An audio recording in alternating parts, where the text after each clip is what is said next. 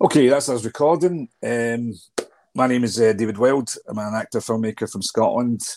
I've got another Scot here, Craig Campbell, who's an entrepreneur, SEO. You tell me, um, digital digital marketing, SEO, actor, entrepreneur. What else? Hustler. Everything, just try to make a few quid is the bottom line. And I know I'm never going to do that through the acting side. So, but I Well, bet who does? exactly, unless you make it in Hollywood, Aye. that's the dream, um, isn't it? yeah. Well, there is no such real thing as Hollywood these days. It's so fragmented anyway. It's like it's all over the place, which is a good thing. But anyway, no, I want to we've worked together, and really just a wee introduction of yourself, what you actually do. Your main job is, because there's a lot of stuff in there that I'm interested in, and any filmmakers and creators are watching this as a reason as well. We'll go through this conversation. But if you tell me what stuff that you do. So I do digital marketing, online marketing, whatever guys you want to put on it. And effectively, the actual skill that I have is called SEO, which no one ever knows. So when people ask me, what do you do? I always stutter. I'm like, shit, what do I say? Is a web designer? I'm not a web designer.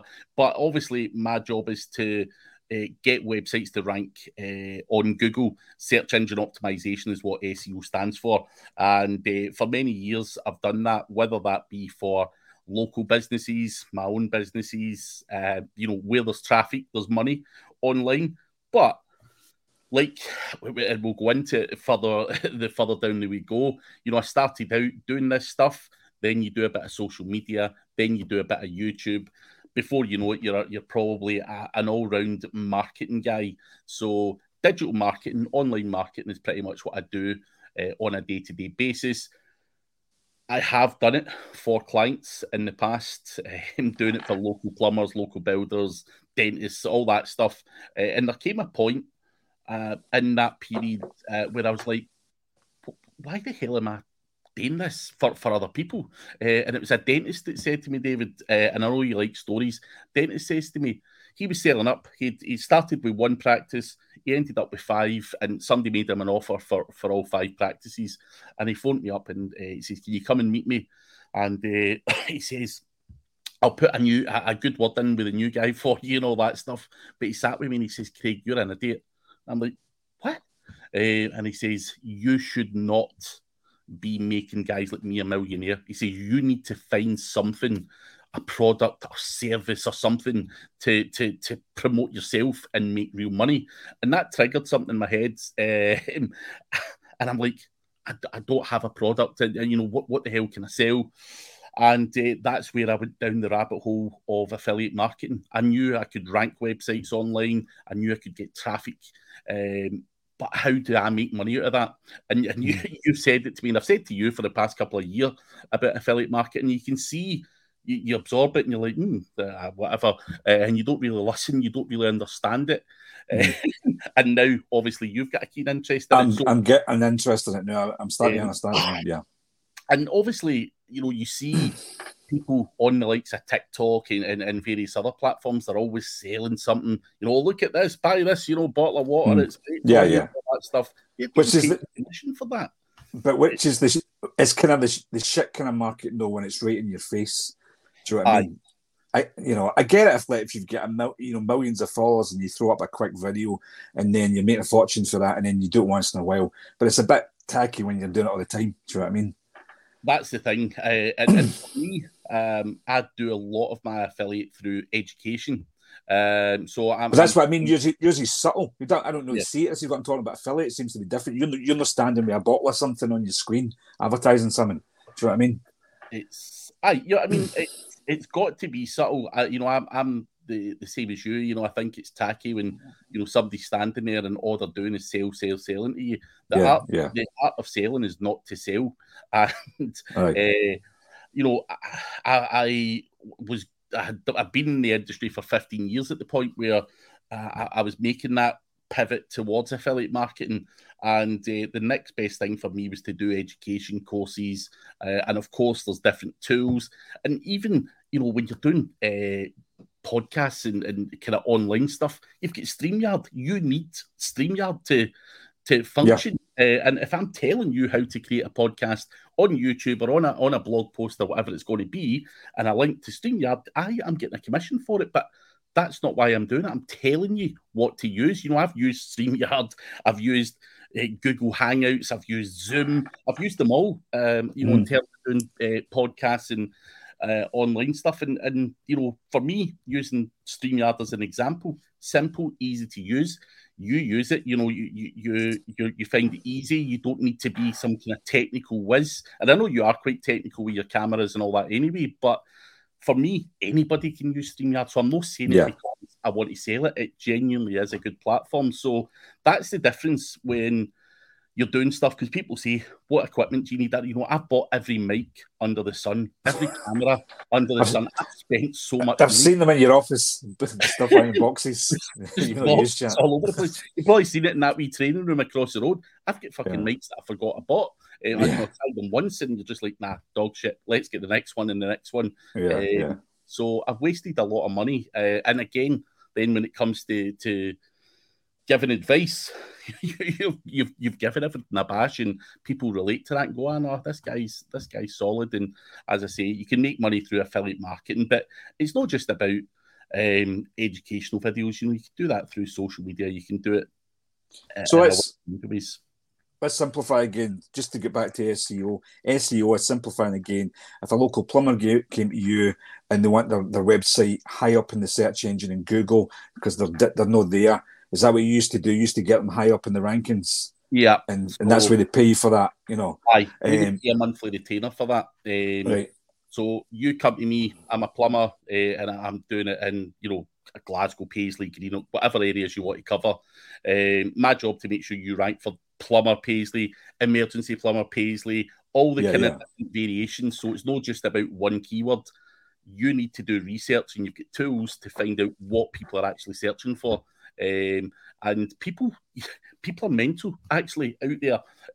People don't search for what you would think they would search for. So there's you've got to take all of that into account as well, and optimize the website. And the simple thing is, see if you want to be found. Let's say we'll take Erskine for example.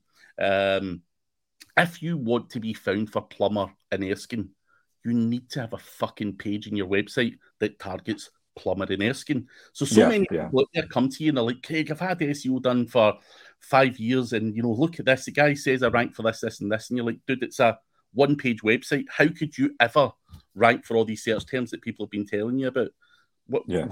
Where does this come from? So there's a lot goes into it, and I'm trying not to be too technical, but you need to place pages on a website, whether you're selling products, whether you're offering a service in a specific location or multiple locations. We need to have pages all, surrounding like the south side of Glasgow down to Greenock or over to Dumbarton or, wherever you're based. And we want to try and rank for all of them, because people will, the first thing for you is emergency plumber, whatever area you stay in. If you've got a leak in that house, that's one of the first things you're going to do. So it's everybody's obsessed with just going to their phone, and there's so much search volume out there, it's frightening. And all of these small businesses pay someone effectively to be up there. So let me say something like, I'm trying to take it back to, let's say, anybody who's watching is creative.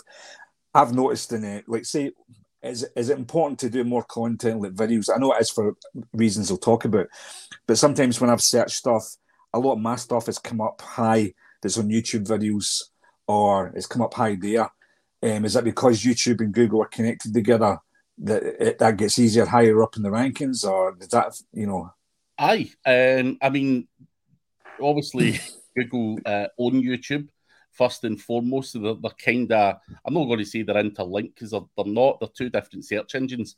But if you do well in YouTube, Google will probably populate that video through. So for most search terms, other than kind of maybe local stuff, there's a video carousel that comes up. So if you Google whatever it might be, Google will always show a wee snippet that comes for YouTube, 2 or 3 videos. And it's really important that, again, you do use videos and you capture that video carousel that's on there. So even for the likes of me, a lot of my videos pop into the Google search results, even though it's not a page like I just said there. It's a video. So video content and stuff's, people consume that stuff more than probably a page. Do you know what I mean? Yeah. So that's why I'm big in the old video thing.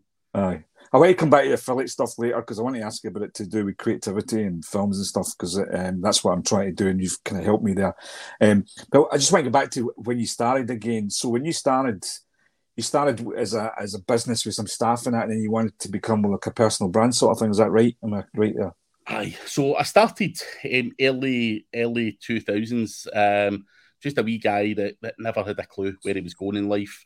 I fancied myself as a web designer, and I know you've made your own websites, and you probably look at them. Well, I can get by, but it's maybe not my. Well, wait a minute, Wix. That's my websites. So we weren't fortunate enough to have Wix back in the day. There was similar platforms though. So I started out as a really shitey web designer, and I'm not a creative guy. I was, one of the weakest things I've got is using graphics and Photoshop and all that kind of stuff. So started out as a web designer, and I was just selling websites to local guys, and they were stressing me out. I'm like, fuck this. It was taking me 10 times longer to do a website than it would for you. So I was like, to hell with this. What was the next best thing? And this SEO thing was there. And there was a lot of forums and stuff. We didn't have Facebook. We didn't have YouTube.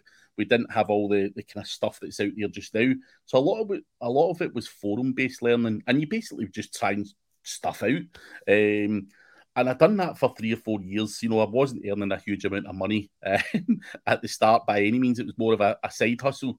And it took me away from my job. So I had sales jobs. I was working in Burger King. I was in call centres. I had all the crappiest jobs you could ever imagine. But I was young, didn't know what I wanted to do. But this SEO thing took off. And before I knew it, I was getting more work than I could deal with. But I went through a period of 3 or 4 years working in the house, and I used to drop my wife off at her work. She worked in a nursery at the time. And I'd go home and pretend to do some work, but I'd get caught up in Jeremy Kyle. And, then I'd have my lunch. And before I knew it, I was on the back foot and chasing my tail. And so I decided to get myself a wee office in Hillington just to get out of the house. Because when I dropped her off in my head, I was like, you're struggling here. So drop her off at work, go to the office, do your work, and then I would go and pick her up because it was the other side of Glasgow. She worked and she wasn't driving. So I try and work my daily schedule around her. Then, business was taking off. I hired a sales guy. It was a 2-man office. We could smell each other's breath and everything. It was vile, but it was fun. And then before I knew it, I needed a web designer because that was something I was really bad at. And then I had a content writer for putting the content on the websites. And before I knew it, I had fucking 17 staff at one point. So I'd built up this agency, and I didn't really mean to do it. I had never studied business or ever even set out to own a business. Before I knew it, I've just hired a guy because I couldn't be bothered talking to the customers. I wanted to do the work. So I got the sales guy who was a kind of account manager. And then I ran that for 10 years. And I remember one day just pinching myself going, the hell are you doing? Like, what? Who's all these staff, and what the hell's going on? And decided that it was so much stress. And at that point, I'd built up a business, but I'd built myself into the middle of the business. I wouldn't delegate things out. I was a bit of a control freak. Is probably the best way to describe it. And it was my own wee business, so I was like, no, I don't trust anybody to do sales. I was, the invoice guy. The clients phoned up, it was me they spoke to, and I wasn't delegating. I didn't have the right processes, and basically the wheels fell off that business model because I'd built myself into it rather than me working on the business, delegating, having the right process. And that's going to create a lot more stress for you when you're not delegating. You know what I mean? Well, that's the thing, David. Actually, I'm a fairly laid back guy, and I don't really get stressed too much. And I started to suffer from anxiety and stuff. So I went to the doctors, and he's like, "Are you if you got money worries, if you got, problems at home, and I'm like, nah, none of this. And he asked me what I'd done for a living, and I was telling him my setup, and he's like that has to stop. I was doing I don't know, 18-hour days and stuff, and burning myself out, and I ended up with anxiety and stuff, and that was the kind of trigger point for me to go, hey, you need to take a look at what you're doing here and strip it all back and kind of adapt your approach. And I think obviously people had told me over the years on things I could have done differently, but I'm sure you remember, you're just pig-headed, when you're maybe 30 or whatever, you're no one to listen to any advice for anybody. Yeah. You know best. You always know best until you get older and you realise that you don't, fuck all. But you learn more. But it's a double-edged sword. Do you know what I mean? You learn how little you know. So it was, I'd done that and had that agency. Wasn't enjoying it one bit, and to be honest, the overheads were I mean, I was doing a decent turnover, but I was pretty much paying out what I was pulling in. There was very little profit left for me, so it was just an egotistical business model. You're working to pay everybody, Aye, and you'd crap your pants at night, going, shit, if this guy doesn't pay on Thursday, I have no idea how everybody's getting paid on Friday. So we were living week to week, which is not fun. It's definitely no fun. So I had to change that and stop relying on customers, because, again, one of the biggest things is everyone complains about customers, getting paid in time and just dealing with general douchebag customers out there. There's a lot of people just want to delay paying, and I just working with customers was not for me. So I was getting very frustrated, and I think there was times throughout that journey as well where I'd done things that I'm not proud of. I've literally picked up the phone to customers who were arguing with me and literally said, "Go fuck yourself" to them, and stuff like that. And you're like, that's not me. I'm not that is not in my nature to do that. And so I was getting driven to the brink of a breakdown, and at that point, that is what triggered me to try and go down another path and streamline the process as well. Who needs 17 people in Glasgow to manage? Do you know what I mean? And it was just torture, man. Absolutely. Well, it's different if you can find a way through to do what you want to do, but you can do it on by the way I do things, and I'm not doing it at the moment, but it's like, even I get successful, it's still a freelance thing. You hire people when you need them. Or I think today is what you talk about. It's more about building a personal brand. If you can do your job that way, do you know what I mean? Which you said that's the road that you went down, was sort of about finding your skills within that to build a personal brand. Is that right? I'll tell you a funny wee story as well. So the wee sales guy that I hired, he decided that he wanted to go off and do his own thing, which was fine. He went off and did his own thing, but he did rapport with all the customers. So I remember phoning a few of the customers going, "Oh, he's left. It's me now in charge. I'll be looking after your account, and I'll be speaking to you every month." And people are like, "Who the hell are you?" And I'm like, "Oh shit!" Now, touch wood. Well, I don't need touch wood because it's a long time ago now. But nothing happened. The guy left and he done his own thing. But that guy could have literally pulled the rug from right under my feet and took all of the clients with him. So at that point, I decided. People don't know who you are. I wanted to sit in the background. I had a digital marketing agency name. Nobody knew who I was. And I'm like, that will never happen again. That's where the personal brand thing came in. So if I did have staff involved, people would still know I was behind the business. Nobody would ever be able to say to me again, who the hell are you? So that's where the personal brand thing came from. Well, no, that's interesting, because you're away around the back, but now you're so at the forefront now. You've completely reversed it over the last few years. Yeah. So how did you manage to streamline the job?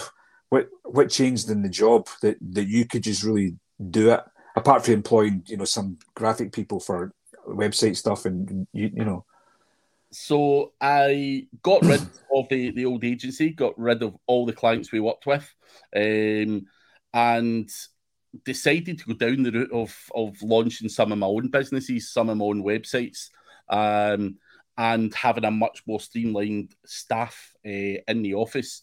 And that's the route I still have to this day. So, I've got a video editor and I've got got a couple other guys that do bits and bobs, but they're kind of middle management. So anything else I need done in terms of growing or scaling, they can get that done. Yeah. So, we outsource a lot of the work to leverage countries with a lower cost of living. South Africa is a perfect example for content writers. I can get a content writer in South Africa for $600, which is about 450, 500 quid a month. Why would I pay somebody $2,500, $3,000 a month here?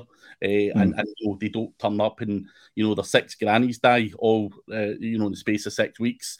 Get a bloody shift at anybody. So, there's cultural differences abroad when you're outsourcing. People are hungry to work. They're dedicated to keeping that job and it costs a lot less. So a lot of the stuff can be outsourced. And, that's the same for graphics, video edits. I could go onto Fiverr or any of these other markets now and get stuff done for peanuts. And pay for what you use. You don't need a noose around your neck with, all this staff and cost that. Well, it's back to the thing. I'd got an NFT thing done last year, a little graphic, and I didn't know how to do the graphic. And I thought, okay, I learn a lot of stuff myself, but I go, that's probably going to learn me a few weeks. I don't have the computer for that. What's it going to cost me in Fiverr? 50 quid. Somebody done it for 50 quid, and that was it. And it's the same if I've ever done a big documentary or a big feature film, and there's some stuff that I kind do, like special effects, that really good special effects. I can go into one of these outsourcing places, get them the footage, they'll put the special effects in at cheaper cost. Yeah, that's when you have to learn to delegate, because for you, I do a lot myself, but it's only because I can't afford the people. But when I can afford money, I'll delegate. But I would rather, if I'm going to learn a skill that I can use all the time, I'll learn it. But if it's like graphic effects that I'm not going to use all the time, I don't want to sit for 6 weeks learning how to do that. I'd rather just pay people. Do you know what I mean? So I see that's where you can outsource things. Do you know what I mean? So I get that, definitely. So where do you actually? How do you actually make your living? You've talked about before, you buy and sell websites and to do affiliate marketing. How does that actually, in a simple, summarized sort of form, how does that work? Because people just still don't understand about buying and selling websites, really. When you first told me, I looked as if I was really interested and I've got it, but I was still fucking clueless 10 minutes later. I've got it today. I've got it more today because we've spoke a lot more, Yeah. But you say you'll buy a website cheaply and then sell it for more expensive because you can drive traffic through it. Is that right? Pretty much. The thing for me, and I'm just going to talk in relatively small figures. Let's say I buy a website and it's earning $100 a month. Now, websites sell for 50 times what the monthly profit is. That's the going rate just now. So if I buy a website that's... Sorry, website. So is this digital products going through the website or... Aye. So you're not fulfilling anything, you're not packing anything. I don't have to touch anything. Aye. So the way that these websites make money can be through Amazon affiliate or any other type of affiliate. So you can have Amazon on there. You could be offering cameras, you could be doing whatever. But on top of that, you can also have ads running down the website as well, which is called AdSense. And there are other platforms out there like Ezoic and stuff like that will pay you more than AdSense for the traffic that you've got. So anybody clicks on any of those ads, you're getting paid for that, which is amazing. So where there's traffic, there's money, right? And whether you're monetizing a website through ads, whether you're using multiple affiliates, whether that's Amazon, Currys, and something else, that's entirely up to you. If it fits what's on that website, then why would people not be interested? But let's put it this way: if I was to buy a website just now off of you, and you had up to earning £100 a month, that website would be valued at $5,000. Can I take that website from £100 a month to £5,000 a month? The answer is yes. How do I do that? I use SEO. I can do paid ads on Facebook, Google Ads. I can do videos. I can drive traffic in through YouTube. I can use my social media to force people over to the website. All of that kind of stuff combined. And more traffic means more clicks, more purchases, more ads being clicked and all that stuff. So if I can scale that website up to, just let's say I scale it from £100 to £1,000, I can sell that website for 50 grand. Right. Simple as that. So it might only cost me $5,000 worth of content, or $5,000 worth of my time and effort, on top of the $5,000 I just paid you for that website. So I could spend $10,000 and make 50, or spend 20,000 and earn 100. Everything's scalable. Which is, you're going to earn more that way than you would probably in property every month, where you're getting £500 for a property or £1,000 for a, you know what I mean? You're going to earn more that way, aren't you? Right. So another example, and I've got this in my presentation for an event next week in Dubai. See if you had $200,000 right now, and you bought, and a property guy comes to you, you're likely to get $1,000 a month back on that maximum. If you had $200,000 and you invested in a website, you're likely to earn between $5,000 and $7,000 a month on a website. That's if you go to Empire Flippers or whatever. That's kind of public marketplaces. That's no what Craig's saying. That's evident across the public marketplaces. Now, the argument goes, but Craig, what if Google does an update? What if this happens? What if that happens? And that does happen. Google do updates, and your website rankings might dip slightly or whatever. It's the same as anything, a bit of grind has to go, and you don't set out for failure. There are people out there who will cut corners, they'll cheat, they'll steal people's videos, they'll steal people's content, they will, all of this kind of other stuff. Now, if you're doing that type of stuff, you're likely to get slammed by a Google update. But if you're getting out there hustling, you've got your own process, you're outsourcing, you're making your own content, you're doing all this kind of stuff, that's not likely to happen to you. So if you keep feeding the machine with content,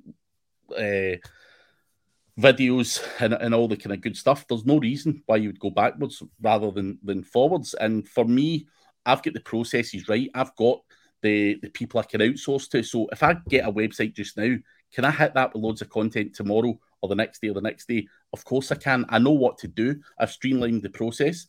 It's the same as a property guy going and buying some old burnt out property, and he'll get it for, I don't know, it could be worth $100,000. He might pick it up for 40 because the backside right out it. He'll spend 20 on it, maybe 30 at a push, doing it up and getting it into a condition, and then he'll sell it and he'll make his money. It's the same with me. I'm taking a online business that I can see that could potentially grow a lot bigger, and I'm doing that and then scaling up and then flipping it on for money. So no different from a kind of real estate investor, just investing in stuff, getting it. I've got friends who have entered the real estate, the property space, and they'll offer to buy people's property, people who are looking for quick cash, quick sales on property, or they're going through a divorce or whatever, and they need to sell it under market value. There's people there that are doing that and then flip it. They're quite happy to sit on it until it sells for the market value. So that's what business is. And for me, I'm doing it from a kind of online business sense, and buying and selling just different properties, which is interesting because it could be a golf website one day, it could be selling dildos the next. But that's the thing. You laugh that have the niches I've worked in. It's frightening what you can make money on out there. Well, dildos are going to probably sell better because golf is only a certain time of the year, isn't it? Probably, as you were telling before, like seasons wise. Yeah, seasonal 6 months of the year, you're going to get a crack at the golfing. Whereas I don't know why I make dildo sessions, but dildos are probably selling a lot more. So let me bring back to a wee bit where anybody watching this is a creative or a filmmaker or whatever, because I've got a few people that follow, and the reason that I'm interested as well. So I've got a film, and I make a lot of films. I'm trying to do this Mad World series, which we talked about before.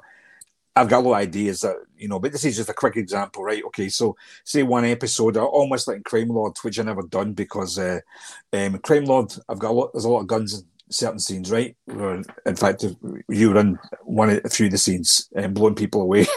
So, which I never done, but I could have probably put, again, the reason I never done it, because I've not got a big YouTube following yet, but as I'm trying to build that, I will do that, But I could have put links into the guys because filmmakers are always asking about guns, where I get them, why, what I do with them. I could have put affiliate links for the guys that sell the guns, the BB guns that you turn to black, and some of those guns are 200 quid each, 150 quid.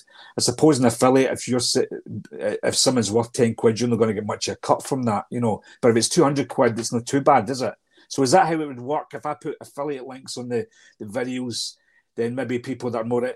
Because if somebody's going to see gun stuff and gangster shit, they might be interested in those guns, Exactly. It's as simple as that, yeah.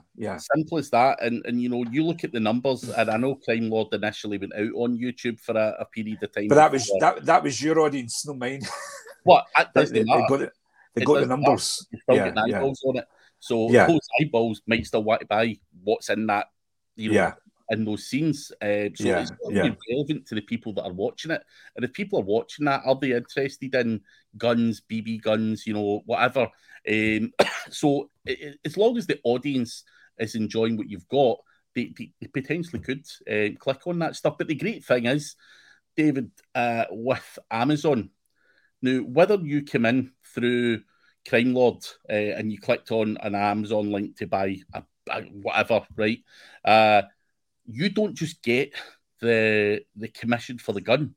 When someone clicks on your Amazon link, you get anything that person buys for the next 24 hours. So whether you bought toilet paper or whether you bought anything else, you would have got a percentage of anything anybody bought. All right, I didn't know that. Yeah, they've got a thing called a 24-hour cookie policy, and the minute even if you went to my golf website, clicked in the golf website, and you looked at it and went, nah, this stuff's shit, and then you go away, you have your dinner, come back, and then you go and buy, I don't know, stuff for your Wayne, pencils and a colouring book or whatever. I'd get a commission. I'd get a commission for that. Right. So that is what a lot of people don't understand about Amazon, is you get a commission for everything, not just the gun. Right, I didn't know that. Right. All right. So eyeballs. Yeah. It doesn't matter who's watching that Crime Lord video. If there was an affiliate link there, you're getting a commission for everything anybody else buys that watch that for the next. So whatever content you've got, you try and put the type of product or service that's going to be maybe interested that audience that's watching that video. Because again, that's what Facebook does. It doesn't throw ads at you that you're definitely not going to want. It sometimes throws ads at you. You think, oh, I'm interested in that. Or they've been watching. You've just been looking at cameras and they throw that freaking camera at you. Do you know what I mean? So, Facebook use the cookies from your computer.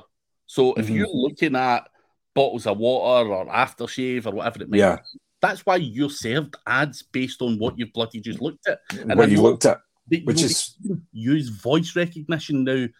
I've said this story a million times. I could sit in your office now and we could be talking about something totally bizarre, something that none of the two of you like, and guaranteed, very, very quickly you'll go open up your Facebook and you go, Jesus, we were just talking about that 5 minutes ago. So I'm just going to get hit with dildos now. So. Potentially. So you can blame me for when the missus looks at your phone later going, hey, what the hell have you been up to? So they use there's a lot of technology and stuff behind that, and obviously they're using your cookies, which is what your browsing history. Of your ads, because there's no point in selling you, I don't know, butcher meat if you're a vegetarian. Well, it just doesn't make sense. You're never going to buy. So, that's what the technology looks at all these things and serves you the right ads. So this is where I was going to come back to filmmaking again, because you being a YouTuber, I've always said it before, YouTubers, successful YouTubers, even ones that are moderately successful that make a living from their YouTube, a humble living, most filmmakers, fiction filmmakers that make feature films and shorts, most of them, including myself for years, don't make money from films because they put it on Amazon. Amazon takes all the money. You don't get, that's not how you make money. You get a fraction. You're basically promoting Amazon signups. So, and a filmmaker will make a film every year or every 6 months or every 2 years, sometimes 5 years. So there's no ability to put links in there and constant content. So you're constantly not finding ways to earn revenue. Constantly. YouTubers will put a video out twice a week, every day, once a week, whatever. and it grows because the more content, the more you get an audience you build. And then, of course, you can put in the affiliate links in the YouTube videos. You can earn for the advertising. You can earn from what you were saying as well. You can earn for putting links into being a consultant and stuff like that. So what was, just a wee bit of advice here. So which I was saying, I'm starting to do it myself. Did you think it's best for filmmakers to spend 50% of their time on making their films and 50% in being a YouTuber or a TikToker? Or what platform do you think would be good to try and build content the best way, I wouldn't say there's a particular platform. And the reason I say that is I'm pretty sure I've seen businesses grow on TikTok alone. I've seen them on Instagram alone. But, filmmakers have, the biggest complaint that you guys have is lack of funds. And so you need those funds to be able to invest into the films. But at the same time, when filmmakers put funds into films, and the films don't make money because you don't make money that way, then you're just looking for more money. And then you just look for, you have to find a way to self-generate revenue. Yeah. Do you know what I mean? That's why I'm going back to YouTube videos, and it's a double-sided business. So if YouTubers can make money that way, then filmmakers can make money that way and then pump it back into their creative films across, But what I'm trying to say is, what platform do you think is best? Do you think YouTube is still the great platform? Because that's what TikTok is a bit of the Wild West, isn't it? I think TikTok's been fun for me. It's a fun platform. I don't really do anything that makes me money on TikTok. Right, don't get me wrong, I've had the opportunity to do the same as everybody else and, do those videos and all that kind of stuff where you sell stuff. I just refuse to do that because it's not me. So TikTok's one that I've really struggled in terms of being able to make money with. YouTube for me is the big one, certainly for what I do. A lot of people want to go onto YouTube and they will go how to do this or how to do that or what's the best tool for this or how to do keyword research. So YouTube's a good one for me. I'm not saying TikTok would be bad for somebody like you because I think what's intriguing for me is how films are made and the background and the funny stuff and the bloopers and all that stuff. So would I consume that on TikTok? 100%. So because TikTok doesn't work for me as an affiliate marketer or an SEO guy, doesn't mean it wouldn't work for you because there's a massive, TikTok gets more traffic than Google itself. Statistically, TikTok has the most amount of people on it, more than YouTube. You can put I put a TikTok video last year. Right, I put something as 200 people, but even that's more than I'll get an Instagram post or but I put one out last year and I get 250,000 views, a 15-second clip. Do you know what I mean? Which is, again, it's viral. You can't control that, but it's still insane. Even if you get 500, you're just randomly putting stuff out there. We were talking about that guy today. I don't know if we were talking on camera here or we were talking off the camera. Before it, aye. Yeah, we're talking about the guy today's daughter. A guy in 74. He wrote a novel 12 years ago, and he'd only sold dozens of copies of the novel. So his daughter put a little clip on 17 seconds on TikTok to say her father's had this novel for years, can you maybe give him a little push? And he got 47 million views and now he's a bestseller on Amazon. Like that. That's not a strategy. That's like locking viral, but it's still insane that shit can happen. Do you know what I mean? So that's why it's so unpredictable, But I remember last year, before I connected with you, in fact, I think we connected via TikTok, didn't we? Probably. I think you sent me a message through TikTok because it was when I was plugging my film and little credits and stuff, and you bought one of my things. Oh, the IMDb thing. Yeah. I'll talk about how we get together before we finish. We'll talk about that. But yeah, I think you're right about TikTok as well because people ask me, is there ever any extra roles in TikTok? And I says, maybe when I not at this moment, but when other films, there might be need for extras. And when I put that out and I replied to somebody on a video, people thought I was advertising for extras. I swear to God, I wouldn't do this again. But I was replying to people for 4 fucking days on DMs because I didn't want to, you want to keep your audience there. I swear to God, there was hundreds. I mean, there was hundreds of them non-stop. Can I be an extra? Can I be an extra? And that kind of made me almost run a little bit for it, which is fucking stupid because you want that engagement, but I still couldn't get my head around it because there was so much shit everywhere. There was so much this, and which is great about it as well. But I'm starting to get my head around it. We talked about this before, but I'm starting to get my head around the way that I could maybe, between I put a film course out, I'm starting a series, all sorts of stuff. So I'm probably going to dabble in it. But I still think YouTube, I was talking to you about this, putting a course on YouTube, but also maybe putting the course, you can get the early version on another platform and go between the two and consult, But I think, it's about making content, isn't it? Because you make a lot of content. Aye, making a lot of people want to know how I do what I do, how I make money, how does buying and selling a website work, all the intricate details, where to buy content from if you don't want to do it yourself. So there's so many things that people want to know about what I do that I could make videos all day, every day. I do regular Q&A sessions on YouTube every other week, and I have done for 3 years. But that's what I mean. You give value. A lot of filmmakers are not giving value. They're making their films, it's all about them. Where you've got to give some people want to hear what they can get. Do you know what I mean? Which is understandable. Engage with the audience. Do you know what I mean? You can't just be saying, watch my film and shut up everybody. There's got to be a bit of, it's got to be a two-pronged approach. I offer value to people. They follow me. They engage with my stuff. It blows up. You need that engagement, and with YouTube, whether it's TikTok or whatever. Obviously, you can get lucky and you can get something that's just really funny or weirdly goes viral. I've had similar. I thought something's really funny, put it in TikTok, and it's no had anything. And it's stuff that I do off the cuff when I'm half drunk. I had 3 million views, and I'm like, how does that work? But so again, you need to engage with the audience. Be an approachable guy. You can't be just look at my films and don't talk to anybody. Don't show any fun stuff. Do you know what I mean? Yeah. But that's what I'd say with you, because that's where you're saying you don't earn for TikTok, but you earn for YouTube and that. But what you do in TikTok, which I noticed the last year when I first connected with you put yourself out there. That's where you put kind of human videos and silly stuff, and then you go and you see this SEO guy that a lot of those guys you wouldn't see doing that. But you've made yourself. And our world today, people want transparency because our governments are fucking corrupt and they've not got any transparency. So if you're going to deal with somebody in business, you want to see who they are. You want to see their family. You want to see, do you know what I mean? You want to see the human side to them. So that probably helps you there, I would imagine.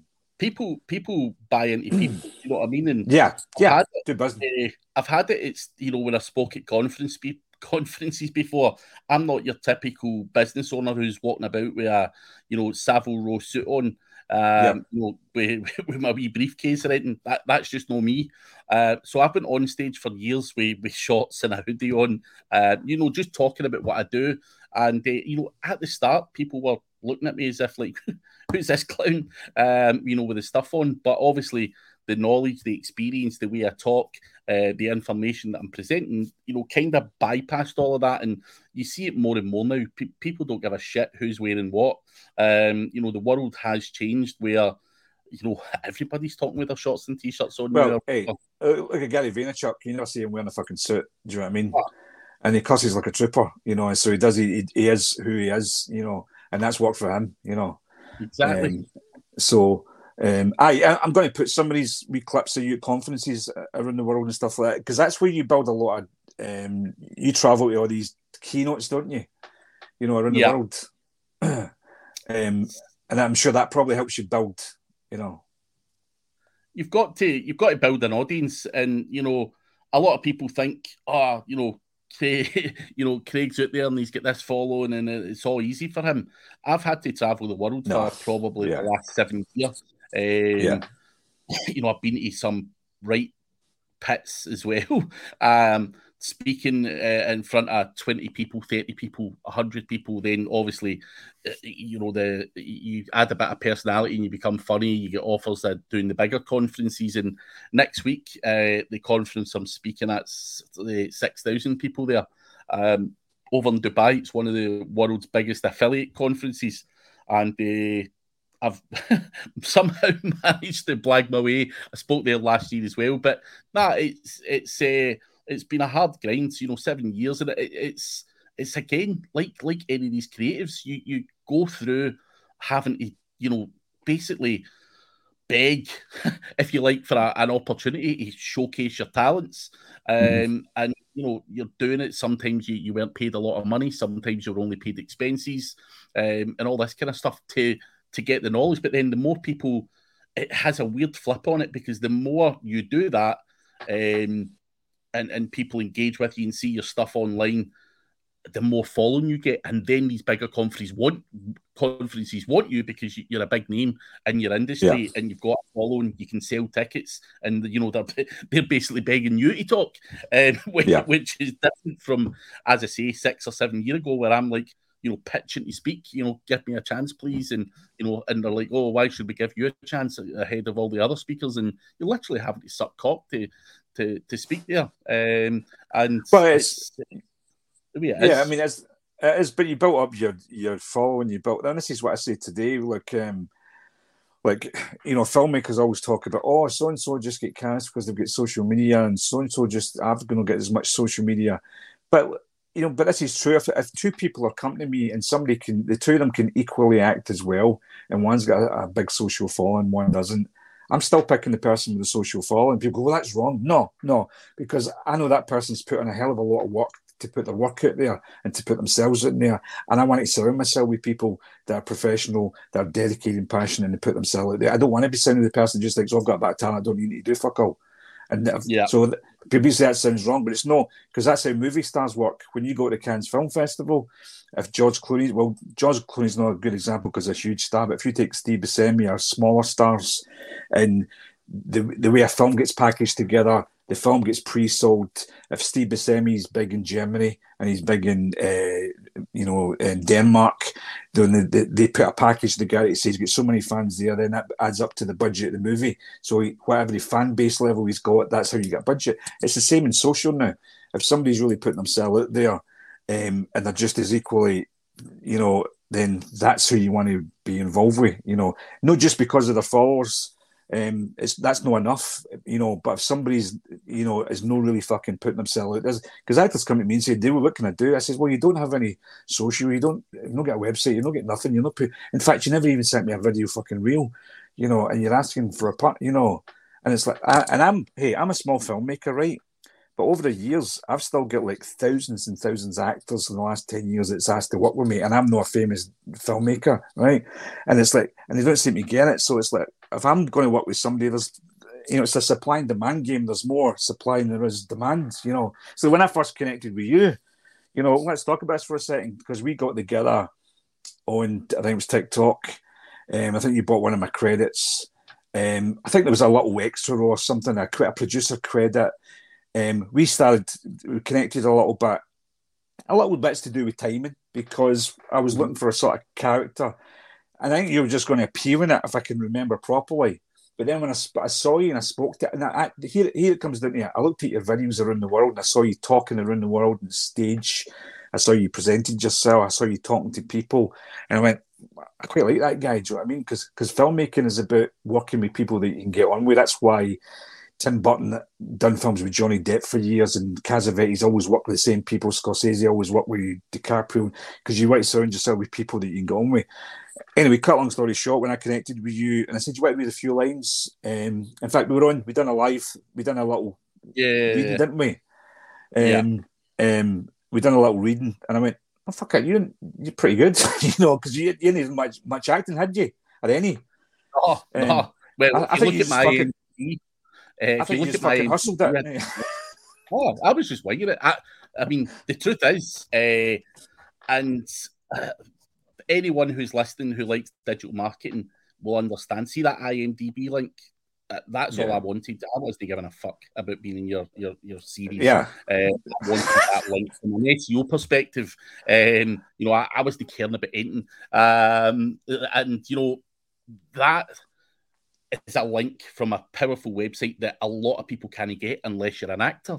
I know that now, because I've had a lot of SE go guys buying my, producer credits, That was all I cared about. And then, you know, like you said, do you want to come on and do this wee reading? And then, as I say, I'm like, I'll give it a go. Why not? It's something new for me. I had absolutely no prior experience. Just winged it. And what happened? I've done that.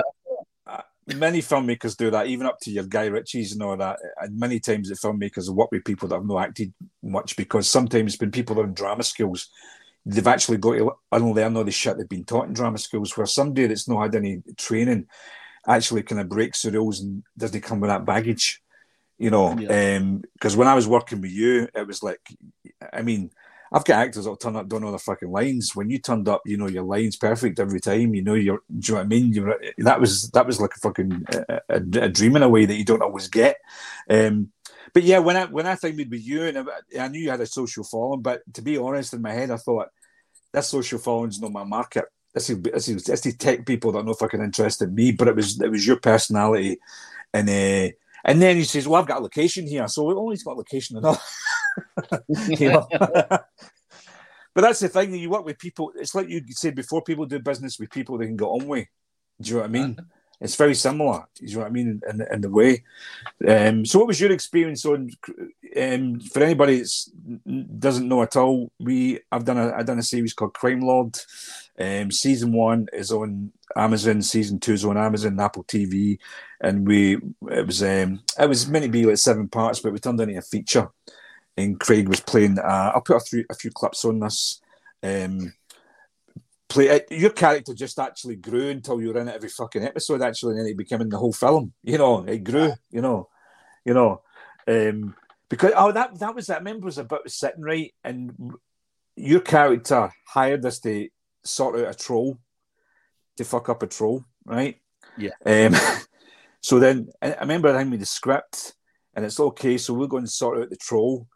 But then the script brought the troll back, and you accidentally killed him. You see the way that story went, it kind of grew itself, because then when you says as well, I could hear you, you know, at the time, it was like, well, we're going to put him, well, I've got a bot. And you did have a bot. You've got a bot. So it just fucking started to roll that way, which is actually always, when you're doing DIY filmmaking, it's actually always the best way. Do you know what I mean? It's fun. Turns into something, it's organic, you know. But what was your experience on it? How did you feel on it? You know, with doing the lines and stuff? And I mean, it was enjoyable. That was a big thing. It took me out my comfort zone, which is something that I always enjoyed doing. I had never done it before, so I didn't know what to expect. And I'm not going to lie, like, when I first turned up and you're trying to, you know, you learn your lines, you're trying to get the gist of the story in your head, and then you turn up, but you freeze. You're shit, I can't remember these words and all that stuff. And I mean, it was awkward, but the more you do it, the easier it becomes, and the more relaxed you are with you guys, because I know you're probably a lot different from a lot of other. Well, I say that I've not worked with a lot of other people, but you know, it wasn't. You have to say these words perfect. So very quickly, and Stevie as well. You know, just looking at Stevie, and he was kind of, you know, just improvising, and you're like, fuck it, you know, these guys are good guys, we can have a laugh. I felt a bit relaxed after the first one, because the first one you're always going in, you're going, fuck, I don't know what I'm walking into here, like, I don't know the rules, I don't know what's happening. So seeing that, and you know, I came from never having done it, and you know, having to do the same scene 6 times, because you're getting it for that angle, behind me, you know, and you know, whatever, was all eye-opening and thoroughly enjoyable. And as I say, something that I'd never done, and meeting new people is always a good thing for me, seeing what they're up to, and you know, just it was just an enjoyable thing, and something that I think, you know, I would definitely do again in the future, just because it was a laugh, it was more of a hobby, and I'm going, I could do this. And you know, you know, it grew arms and legs with the day out in the boat, and people don't realise, but you know, the day out in the boat was not nice. It was choppy. I had to come back in. You were nearly greeting. You thought I was kidding on, and this was I don't know what month it was. It was a winter. It wasn't a nice day. Put it that way. Big waves and Loch Lomond. No, You told me we're going to cross Loch Lomond and the boat's going like this, both in the wind. And I goes, is this normal? And you go, yeah, it's fucking normal. And then we get there, and then we come back, and it was hard to get into the bay. And I go, and this wasn't fucking normal, was it? You went, no, that's one of the worst days. One of the worst days ever.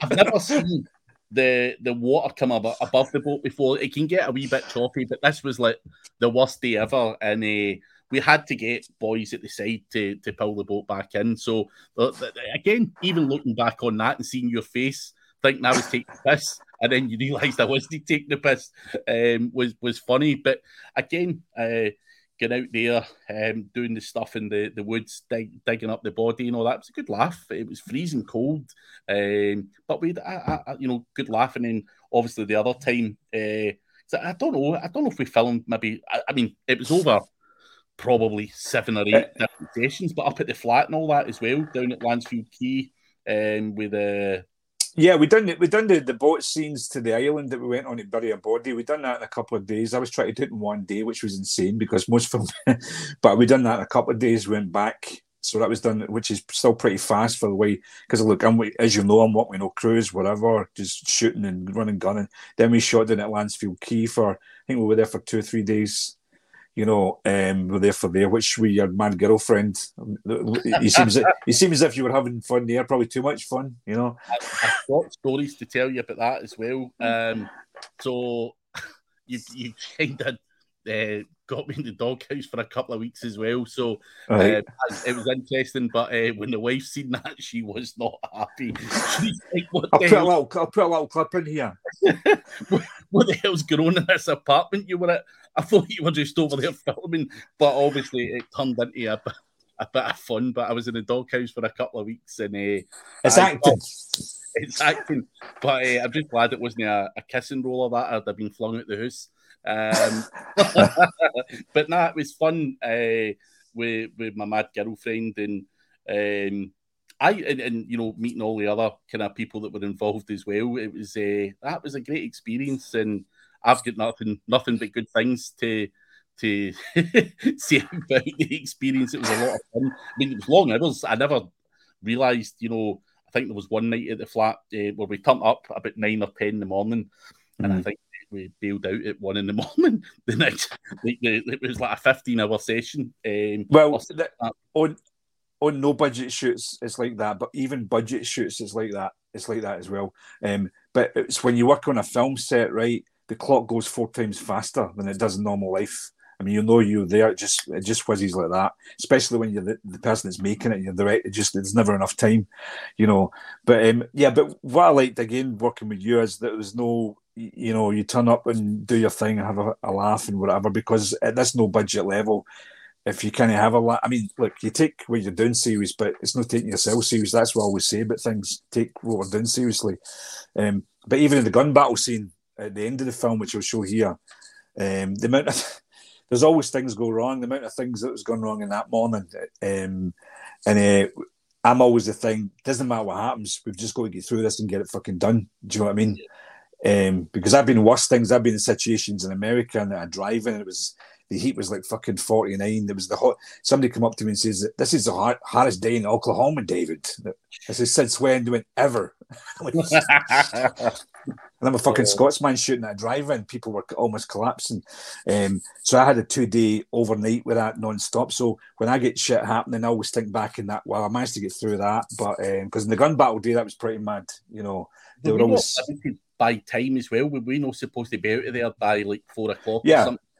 Yeah, you only had 3 or 4 hours or something. But there was a few things happened, and then the trucks were coming out, weren't supposed to be there. My fucking shoe fell off, and the shoe snapped. And I just taped it with some tape, and then an actor never turned up, was supposed to turn up, so I'm rewriting the script on the hoof and all the sorts of shit that happens. But that's filmmaking it's filmmaking at the no budget level and the budget level, because I've had both sides, and it's still the same. Do you know what I mean? Yeah. It's still the same, but it's fun as well, because I like the challenges. Do you know what I mean? And you seem to get into it as well, even though it's long days. But that's why I like working with people that kind of, it's a bit like going to war. You're in the trenches, so you want people that's no throwing problems at you, no throwing when you've got enough problems doing it. You know what I mean? You just say, well, we need to get this done. You know what I mean? It's like, because over and done with anyway. Do you know what I mean? If it means a 15-hour shift, happy Yeah, days. yeah, yeah. Why string it out over more days? I mean, that stuff on the island, and this is why I like people that I've not worked with before and they trust what you're doing in a way. Well, maybe they don't, but they go along with it. But when we're on the island and we're walking through this in Loch Lomond, and there's this little island that we went on to bury a body, and your character's dragging the fucking body in a suitcase, and we're going through there, and I don't know what it was. It was like fucking dinosaur shit on this island, wasn't it? There was shit everywhere. There's what is on the islands again? I'd like to say wallabies, maybe. Right, island, but I can only assume that's wallaby shites. How the fuck did wallabies get there? But anyway, that's something else. But it seems like a nightmare when you're doing it. But when it cuts together, it always manages to cut together. Do you know what I mean? If you get the footage and stuff, you know. But you were great in it. You know, you were great in it, and it was, you know, it's like, and when you're playing something dark, there's got to be light-hearted moments in it as well. Do you know what I mean? You brought a lot of that to it, you know, and maybe too much at some points because we're turning into fucking comedy right over it. You know, it's the bit in the boat. I always remember the bit in the boat where you lose it and you pick up the machine gun. I mean, for in the scene, no, for real. You pick up the machine gun and you're shooting at the edge of the boat. And I remember I had to do about 6 takes on that just because of the way, you know. But I remember about the 4th take, you had this fucking look in your eyes. And it's still, I think that's the one I picked in the video, that you've lost it, you know. And it was like you got it. Yeah, a lot of actors that, you know, I've seen in the past are, you know, not so much work with because I've worked with a lot of great ones, but I've seen in the past, been to drama school, did all of the right things they're supposed to do, be on stage. They don't have that little edge that you sometimes see people that have not been trained. You had that little edge there, but you just lost it. And that's when I like people that they can fucking lose it for a second, you know, in a subtle way. And it's like, then it's no kind of cold acting, you know. The same as when you shot the guy in the room, which is it was much more subtle. The machine gun one was you went out your tits, you know what I mean? But no, man. But look, I know acting's not a thing for you. It's a fun thing. You're not going to give up your fucking your affiliate marketing, digital marketing business for acting. You know, I would advise you not to anyway. Yeah, you know, unless one of the big guys are watching, feel free to hit me up. I am open to persuasion. If Spielberg, you know, Christopher Nolan, if they just happen to be watching, you know what I mean? You know? Like, he's a shout. I don't think so, but you never know. You know, I had Al Pacino's daughter the other night, so maybe I was watching it, but I don't think so. But you never know. But no, man. So yeah, no. I just wanted to. What time is that now? It's coming up for over an hour. Yeah, I just wanted to chat with you because, you know, when I first connected with you, you're a funny and interesting guy and all the stuff that you do. And the main thing with me is as well, I like people that kind of put themselves out there with their skills, whatever their skills are, rather than just putting yourself out there for the sake of putting yourself out there. Because it's like, that's what I've been trying to learn. If you've got a talent with something, a skill, in this new world, we've got to put ourselves out there. Do you know what I mean? Yeah.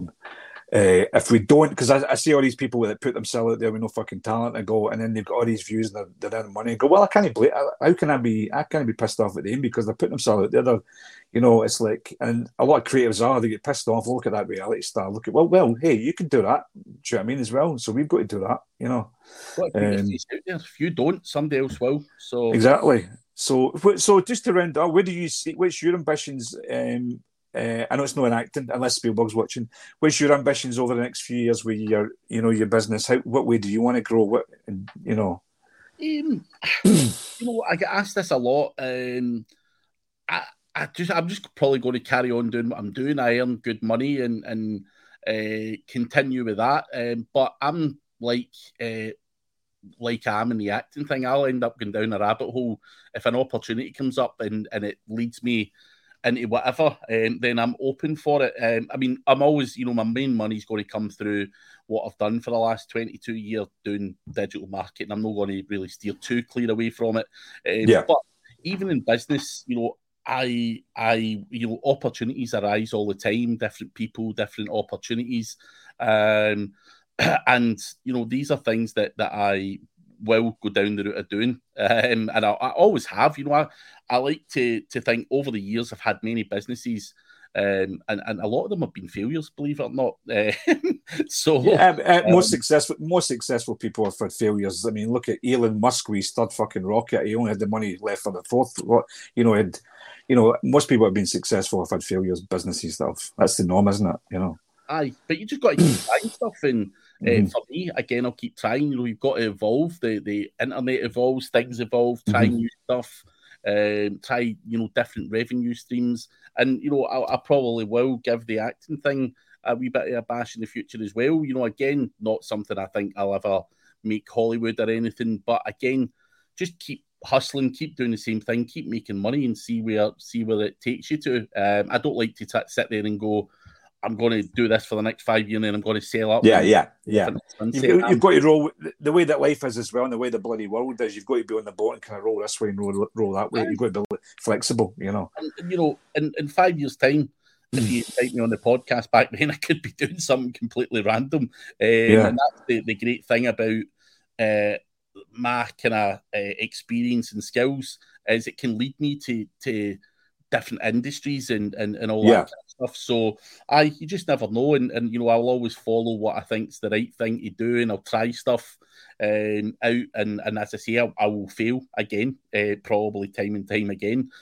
So I just like to see what's happening and just give things a bash, and hopefully I get a few more successes along the way. I think that's what, just before we go, I think that's what's important as well. Again, you're talking about personal brand building. I think it really is important, whatever you do, so that people can deal direct with you. They see the front and they see who you are. I think that's increasingly more important today.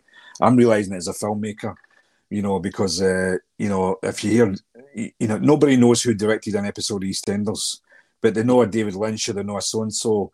So you've got to try and build your own identity, so that you can, do consultant as well between your filmmaking or the same as your business or whatever. So you get many streams that can be, that's what I'm just learning. It took me all this fucking time. You know what I mean? That's what I'm just learning over the last couple of years. I've learned from people online. I've learned from yourself a few things you've given me some advice on.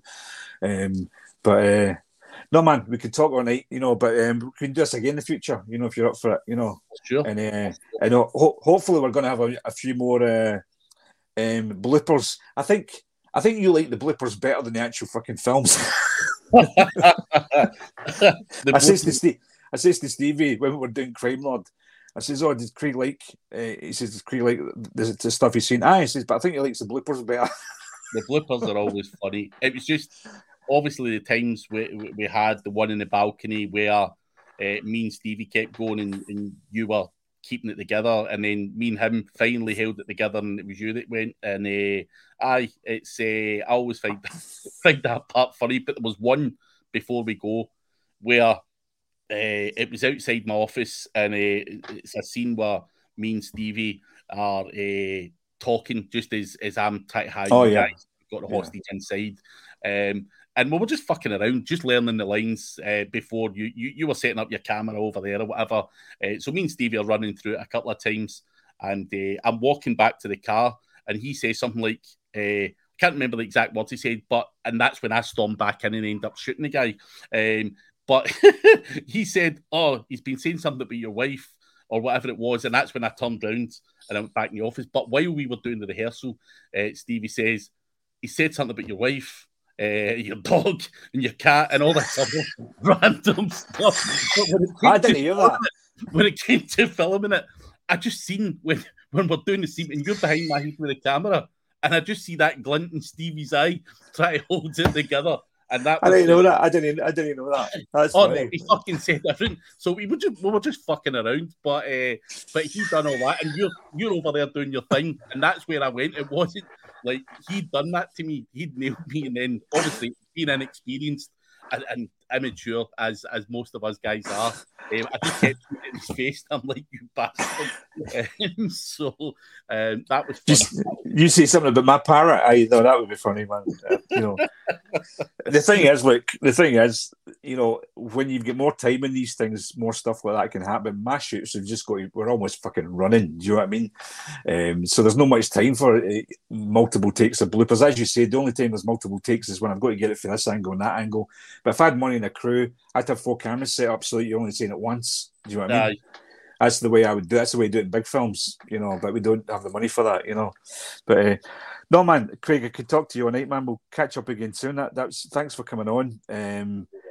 And I've learned a lot for you about you're talking about your affiliate stuff. I'm trying to put that into practice over the next couple of years with YouTube videos, and I told you before I'm putting out a course and stuff, But is there anything else you want to plug before you go? I know Maoris, but maybe some people are interested in digital marketing stuff. Where do they get you? I'll put your links on here.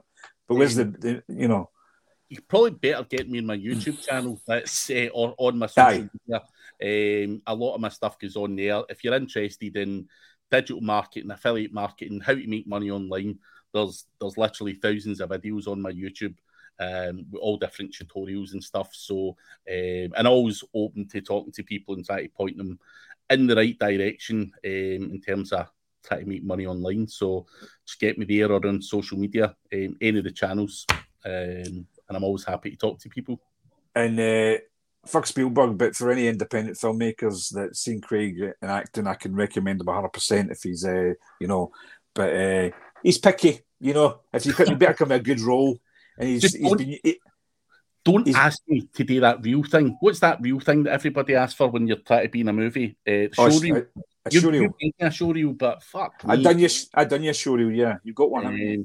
But I've had people going, yeah, you need to put together a wee video and all that, acting out a scene. I'm like, you can fuck off. Oh no, that's you've got a showreel, but that's self-tape. Aye, I'm not doing that. Do you know what? I don't always go. I don't need people's self-tapes. What I do is I want to see their showreel and then I want to speak to them. That's the way that I go. As you know, yourself, I did it with you. Do you know what I mean? So it's no an absolute. Self-tapes are for like big casting directors, if you go, but you're playing a bit with it. Do you know what I mean? You don't need any living for this, man. So you're, it's a bit of fun, isn't it? Exactly. Well, all right, Craig. Thanks a lot, man, and anybody that's watched this, really appreciate it. And thanks for watching. And catch you again next podcast. Thanks, David. Cheers. Right, cheers, Craig. Stay on, mate.